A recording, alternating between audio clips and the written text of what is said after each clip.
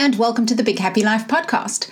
We are back to the Emotions and Feelings mini-series. This is part 3 of 4, and this week we're talking about improving your emotional set point.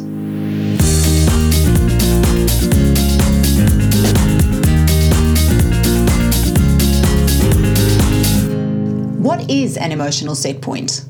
It's basically the current level of emotion you're experiencing.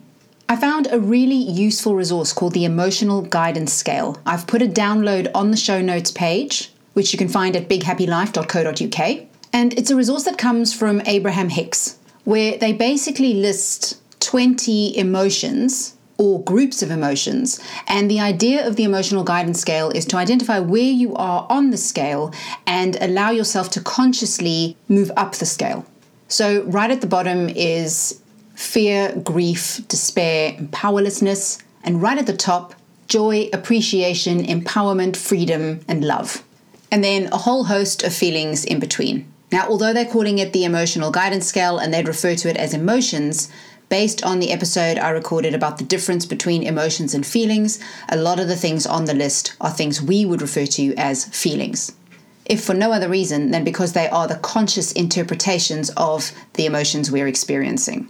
So although in this episode I may use the words interchangeably, it's important just to have that in the back of your mind, that the conscious thought element of the experience is different than the chemical, physical element of the experience, even though they go together. But the word differentiation for this episode isn't as important. What I loved about the Emotional Guidance Scale when I first saw it was the concept of understanding where you are and recognizing that even potentially what we would refer to as negative feelings could potentially be seen as positive when viewed from the perspective of I'm moving away from something worse. I'm moving towards something better. There's a quote from James Redfield that says, "Where attention goes, energy flows." And I think you can kind of look at this in two ways. First, the energy you give to something, so kind of the energy you expend on feeling bad or feeling good, and the kind of energy you give off or the energy that goes with particular feelings or emotions. In that more spiritual realm with Abraham Hicks, they talk about all feelings having an energy, a vibration. And I would definitely agree with that. Often in the work I do, I'll be working with teams of people and they will talk about that kind of energy drain they get when there are members of the team who consistently err on the side of negativity or problems or stuff that's going wrong or could go wrong. And the whole team kind of gets tired out by it. And often quite a lot of them get drawn into those same vibrations and those same thought patterns. The same can happen at home as well. My husband has said this to me before. He says, you kind of give off this vibe, so you don't even have to be in the same room as us, but we can feel it when you're upset. So when you think about energy in both of those ways, when I think of the corporate example, it takes a lot of energy to keep up that kind of problem focus and frustration focus. In just the same way as in my case, those times when my husband's saying you give off a vibe, I used a lot of energy to stay angry or upset. And I kept the loops going in my thought processes. I would just replay things over and over. I'd collect memories from other times where similar things had happened. I'd imagine future events where something similar would happen again and just continually whip that mood up. So the idea of improving your emotional set point is to say, you're going to be expending the energy either way and you're going to be giving off an energy in whatever state you're in. If you could be more intentional about where your attention goes and therefore where your energy flows or how you spend your energy and therefore what energy you give off, what would you do? To answer that question, the Emotional Guidance Scale can actually help. To give you an example, let's say you are feeling powerless. If you were to take a look at the Emotional Guidance Scale, you would see that anger is 5 levels up from powerlessness. So if you were quite intentional about using that anger, maybe sitting with a journal or writing a letter to the person you're angry with, not necessarily to send that letter, but just giving yourself a chance to do something, to place your energy in a space that actually feels better than the state you were in before, that can help move you up and therefore improve your emotional set point. So instead of feeling powerless, now you feel angry. And theoretically, we would say, okay, well, anger isn't a great place to stop. And of course, you wouldn't necessarily stop there. But the point is, from there, you could move another level up. Maybe you end up pessimistic about your chances to change the situation. But pessimism is another 8 levels up from anger. If you're thinking, well, hang on, how can pessimism be so far up the scale from anger? If you think about it, in order for you to be pessimistic, you have to be pessimistic about something, which means your mind has already started creating possibilities. And that's the difference. In anger, your focus is on the other person and the things they did wrong. With pessimism, you've already started focusing on solutions, even though you don't necessarily buy into them. And that, again, is a more productive thought process pattern to be in. I found this idea really helpful because a lot of the times if I was feeling fear or powerlessness, I would want to try and jump all the way to the top. I wanted to feel empowered and energized and happy. And I sometimes think we expect too much of ourselves. It's too big a leap to take all the way from the bottom to all the way to the top.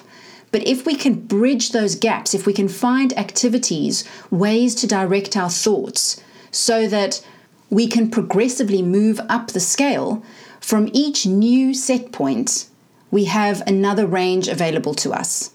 So if we again think about feelings as having this kind of energy or vibration, there would be a lot more similarity in the vibrations of powerlessness or fear and the vibrations of anger. So the ability to jump from one to the other is far more realistic, far more manageable. And when we do so with intention, there's this kind of underlying positivity that says, I'm on the road to something. So the anger that you experience when it's reactive rather than intentional, so you're not thinking about moving yourself up the emotional guidance scale, you're not thinking about moving yourself towards anything better, feels a little different, or at least it does in my experience. Because when you're placing yourself there intentionally with a view for improving how you feel, you already feel more in control. And that has a very different feeling than out of control anger, where you wish you felt something else or you wish you could calm down. The other thing you're doing, without necessarily even realizing you're doing it, if you adopt this technique of moving up the emotional guidance scale, is that you're breaking the loops of thought that would keep you in those worse feeling states. There is no way to feel better without breaking the pattern.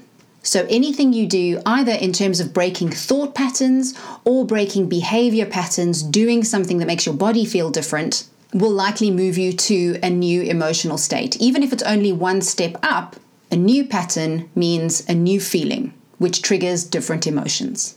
Because remember, we said they are different things. They're part of the same whole, but they are different. And if you'd like to revisit that idea or you haven't had a chance to listen to that episode, you'll find it under the difference between emotions and feelings. You'll be able to access it through your podcast app, or you can visit bighappylife.co.uk. As I mentioned, the necessity to break thought patterns or behavior patterns underpins the ability to move from one emotional set point to a better one. And so in this part of the episode, I look at some ideas for how you can do that. The first I've already alluded to and have recorded previous episodes about, and it's about better feeling thoughts. Sometimes by changing the way you're thinking, you can change how you feel. I usually find I can do this either by writing in my journal or talking to somebody who I trust and who I can be really open with, who is not involved in whatever the issue is that I'm struggling with. A coach, a mentor, a therapist, or a trusted friend can all be really helpful for this. But what I've also found is that because we don't have full control over our thoughts, sometimes trying to think your way out of a negative feeling can make the whole thing worse. In my case, when it's not working for me, my thoughts turn to self-judgment and I become more critical and think about, why can't I do this? I'm so negative. I can't do anything right. And then I end up in these even worse spirals. So what I've realized is in those situations, thinking my way out isn't going to work. And then it becomes more about using a different technique, one that will quiet thinking, one that will allow you to access the space between thoughts. So for me, that's all about silence, letting go. Usually meditation or some kind of breath work works really well for me. So things like the Wim Hof method, I've put a link in the show notes to that. I've also recently discovered something called Soma breathing, S-O-M-A. I found that on a YouTube channel called The Evolution of Dave, which I'd highly recommend if you're looking for health and wellness practices that will help calm you and allow you to improve both physical and mental health. The third strategy is what I call flow activities, the things you do that just allow you to lose time and lose yourself. Perhaps things like painting or doing puzzles, drawing, whatever, any kind of thing that maybe as a kid you loved and you haven't done for ages, or a hobby that you have, but there's always something else to do. There's kids and housework and cooking and all kinds of stuff that just takes up your time. And so you never really get time to do those things. When you're looking to improve your emotional set point, bringing those activities back in can be really valuable, if for no other reason than just to break the pattern, break the cycle of what you're experiencing that keeps you in those negative loops. And then the final strategy is exercise. As I mentioned before in the episode about the difference between emotions and feelings, emotions have a physical component. And so your body is flooded with stress hormones when you experience negative emotions.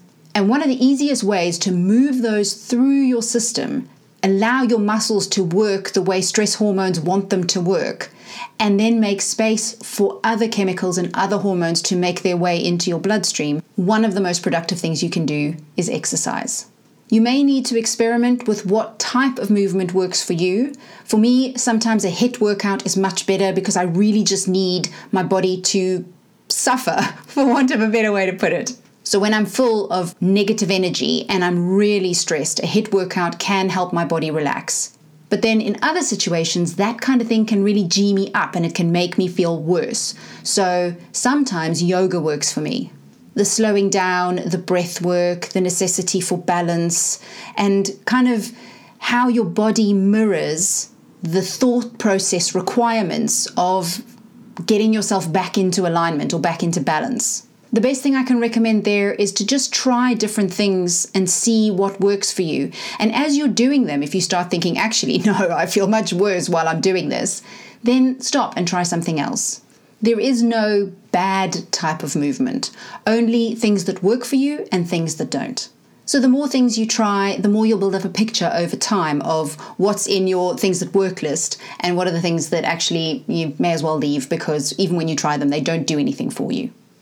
And there you have it, the practices that can help you improve your emotional set point by breaking the patterns of thought and behavior and making space for something better feeling to come through. If you have comments or questions, please visit bighappylife.co.uk.